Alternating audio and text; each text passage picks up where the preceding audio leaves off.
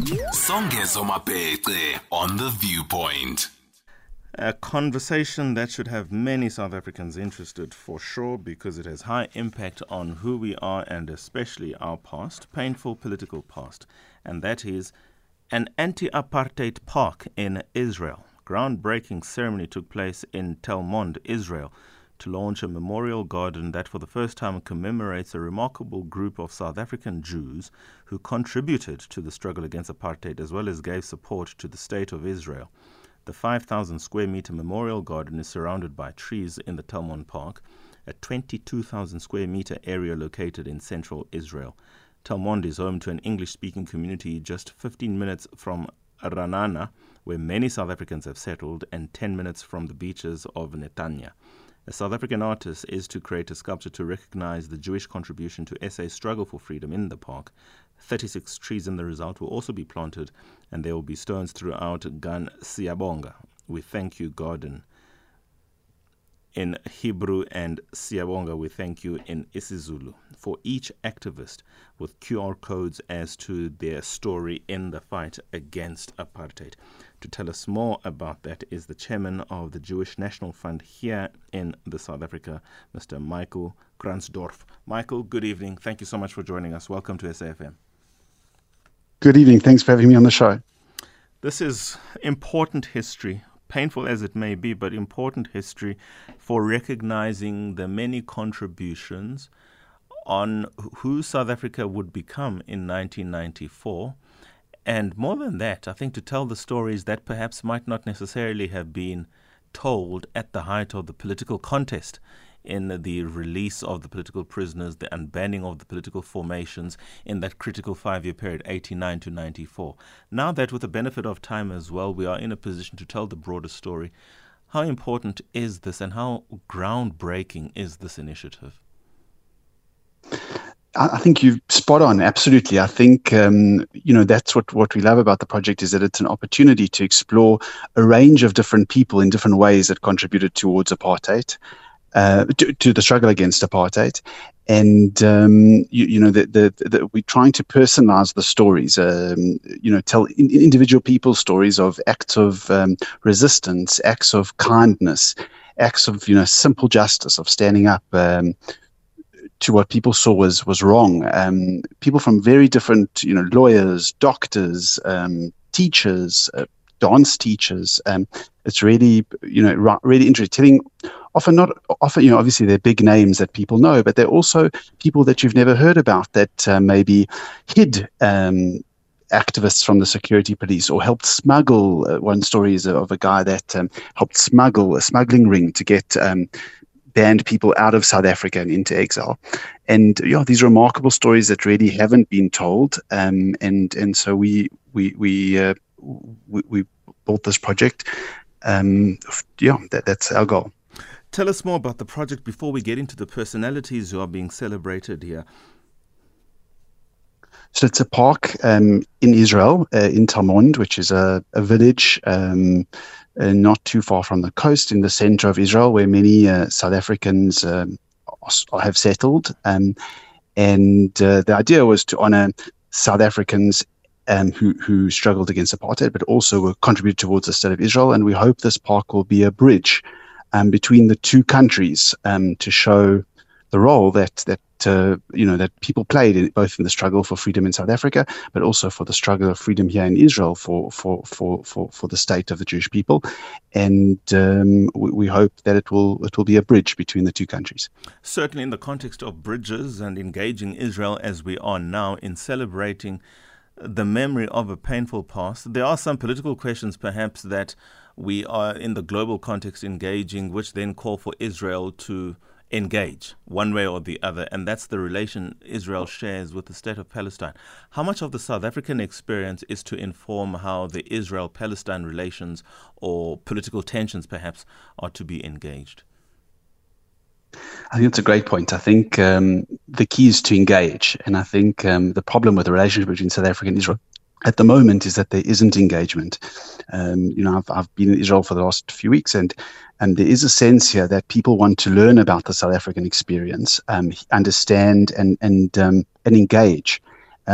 with South Africa, and also share. There's a sense that Israelis would like to share some of their technology with South Africa. And the waterfront, Israel's made a lot of progress in water, in recycling water, and are helping other African countries, and they would like to partner with South Africa on sharing that kind of technology. So although the conversation is difficult and the two countries might not always agree on all of the policies, I think engagement should be the way forward, not banning, downgrading. I think that's the wrong approach. I think both countries should engage, and that's what the park's about. Yeah, no, sure. No, I get that. Absolutely. But specifically now with relation to your neighbor, the South African experience becomes a very important marker in terms of how global tensions or political tensions or issues within a community can be resolved. I think in the South Africa context, it took awfully long with a great painful loss of memory, loss of lives, and just loss of the integrity of human life. Now, there are these political questions at the same time between Palestine and Israel. Could we, between the three states, Israel, Palestine, South Africa, come to a solution that then heralds the spirit of humanity, that advances relations irrespective of the differences? What can we learn from the South Africa experience in relation to what can yet become a wonderful ultimate story between the state of Palestine and Israel? So I think, South Africa has a lot of lessons to teach for the conflict here in the Middle East, and about engaging, about negotiating, about, working together across racial lines, across religious lines. So, one of the people that we honoring in the park was a journalist in South Africa who fought against apartheid, and he came to Israel and set up a center for reconciliation here in Israel, both across religious lines, across race lines, a lot of So I think there's a lot of examples of that kind of stuff where South Africa has a lot to share, but it requires the South African government to engage with the Israeli government in order to send that message. Can you tell us more about some of the activists and the heroes who are celebrated in that park, who've got deep South African connection? Sure. So we're in the process of still collecting the names, and if anybody knows of people that they'd like to nominate, we'd be very happy to receive some more information. But I can tell you one of the speakers at the park was the son of a rabbi in Cape Town, Rabbi Sonny Benjamin. And he, for example, was growing up, his son remembers the security police being a regular feature in their home, harassing his father over his sermons in the synagogue, denouncing apartheid. But also his father held interracial religious services and cross-cultural, cross-religious, religious services, which was, a crime in those days, and also housed refugees, for example. So when one of the townships was destroyed by the apartheid police, a lot of refugees from that township sought refuge in Rabbi Benjamin's synagogue for months. So, it's these kind of sort of acts of kindness and justice that we're looking to expose. So that's one example. I mentioned Benjamin Pogrund, who was a journalist, an anti-apartheid journalist in South Africa, and had to leave. Had to leave the country and came to Israel and set up the Car Center for Peace and Reconciliation here. That's another example. Most people would know, but Izzy Maisels is a great example as well. He was an advocate in South Africa who actually represented at the Rivonia trial. He represented Mandela and the accused. He defended them and basically was the lead advocate at the Rivonia trial. And he was also an ardent Zionist, was a chairman of the Zionist Organization of South Africa, and made a massive contribution to helping with the development of the State of Israel. Fantastic. 21:51 is the time. An anti-apartheid park in Israel celebrating the Jewish community in South Africa in their fight against apartheid, which then becomes a South African story. And thankfully, it is now being exported to the global community to engage, because it really is a story for all of humanity to draw lessons of what not to do again and what not to be done by people to people. 2151 is the time. We are taking a call now. Mamvuyi in Parktown North. Others are also welcome, please. 086 000 2032. Mamvuyi in Parktown, good evening. Thank you, Sangeza, for taking my call and call starter. How are you feeling today? I'm glad you come back. I'm here, so yeah, I'm feeling all much better. Thank you. And to your guest there, I just want to highlight this, that people might know, some might not know, that I grew up in exile, but I have, we have encountered that some South Africans that were trying to get refuge in Israel were either arrested and deported back to Jan Smuts Airport, and some of them are not accounted for. And I wonder how are they going to handle this, because we're hearing of this one-sided story, but I'm talking about those I was in the battlefield with. And I hope this also is not suppressed. It has to be covered, because we lost quite a lot of people that the Israel government will deport them back to South Africa, as tumultuous as it was.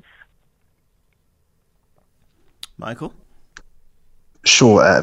Not to my knowledge. I mean, some of the Rivonia trialists escaped from South Africa and sought refuge in Israel.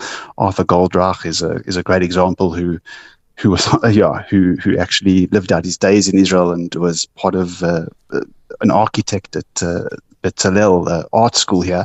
So, I mean, I'd like if she has examples, but as far as I know, Israel was a safe haven for many anti-apartheid activists that escaped, Jewish anti-apartheid activists that escaped the country and settled here and continued to fight apartheid and injustice from Israel.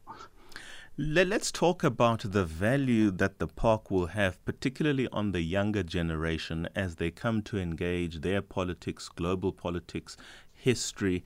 What would, in the ideal sense, be their takeaway upon visiting the park? So I think the important part for us was that there's QR codes and around the park so that people can scan. Israel's a very tech-savvy country. Most people have cell phones and smartphones. Yes.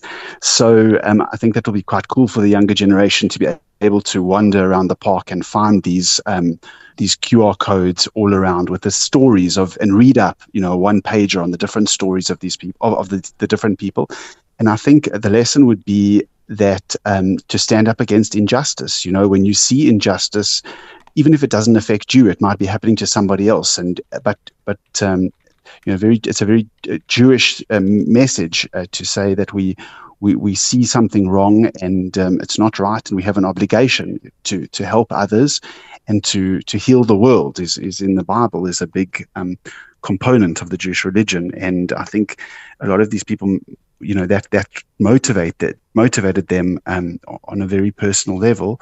And we'd like young people here in Israel to hear these stories of people that risk their jobs, risk their lives, and really for other people's freedom, but because they saw something that was wrong, apartheid, and they thought it was unjust, and they felt that they needed to stand up and oppose it. Are there enough conversations about, and this is now a general question from your experience in South Africa, are there enough conversations about the many thousands of men and women who exactly did that, risked their lives, risked their livelihoods, risked elimination, political elimination, economic, social elimination in this country? What has your experience been? And to the extent that you might proffer suggestions as how to ensure, first of all, that memory never dies, because it is important to direct us as to what to do as a future South Africa. I think, unfortunately, those stories haven't been told in South Africa. I think, we haven't had a broad discussion of the role that different people from different walks of life played in opposing apartheid. And I think that's unfortunate. I think that it would help with reconciliation and understanding and teaching future generations, what to do when evil rears its head again. And I think, we're going to put all these stories up on our website, And we would encourage people to come and visit the website and hear these people's stories.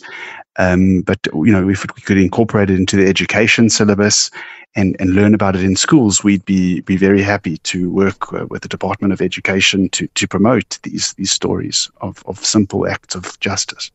Simple acts of justice from simple men and women. Chairman of the Jewish National Fund in South Africa, Mr. Michael Kransdorff. Final question for you. Going forward, surely one would hope this is a step in the right direction to thaw the icy, if I can, relationships between the State of Israel and South Africa. Surely this is a step in the right direction. We think so, and we as a Jewish National Fund of South Africa are very supportive of trying to strengthen that relationship. We're in the process of trying to bring some Israeli water technology to South Africa, working with some municipalities around the country to try and improve relations between the two countries. We think there's so much that both countries can learn from each other and benefit from deep economic relationship between South Africa and Israel, and a cultural relationship. To have a South African artist come here and build a statue, I think to Israel and build a statue is very important for a cultural communication and sharing. And we're trying to break down barriers as the Jewish National Fund of South Africa and promote better relations between Israel and South Africa. We might not agree with each other on everything, but it's important to talk, even if you disagree. Certainly. Final question then. For those South Africans who might be interested in having heard this story, how can we interface with the park or some of the QR codes, or just get to know more about this development? You can come to our website, the Jewish National Fund of South Africa.co.za.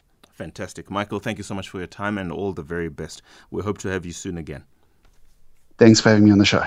Michael Kransdorff, Chairman of the Jewish National Fund in South Africa.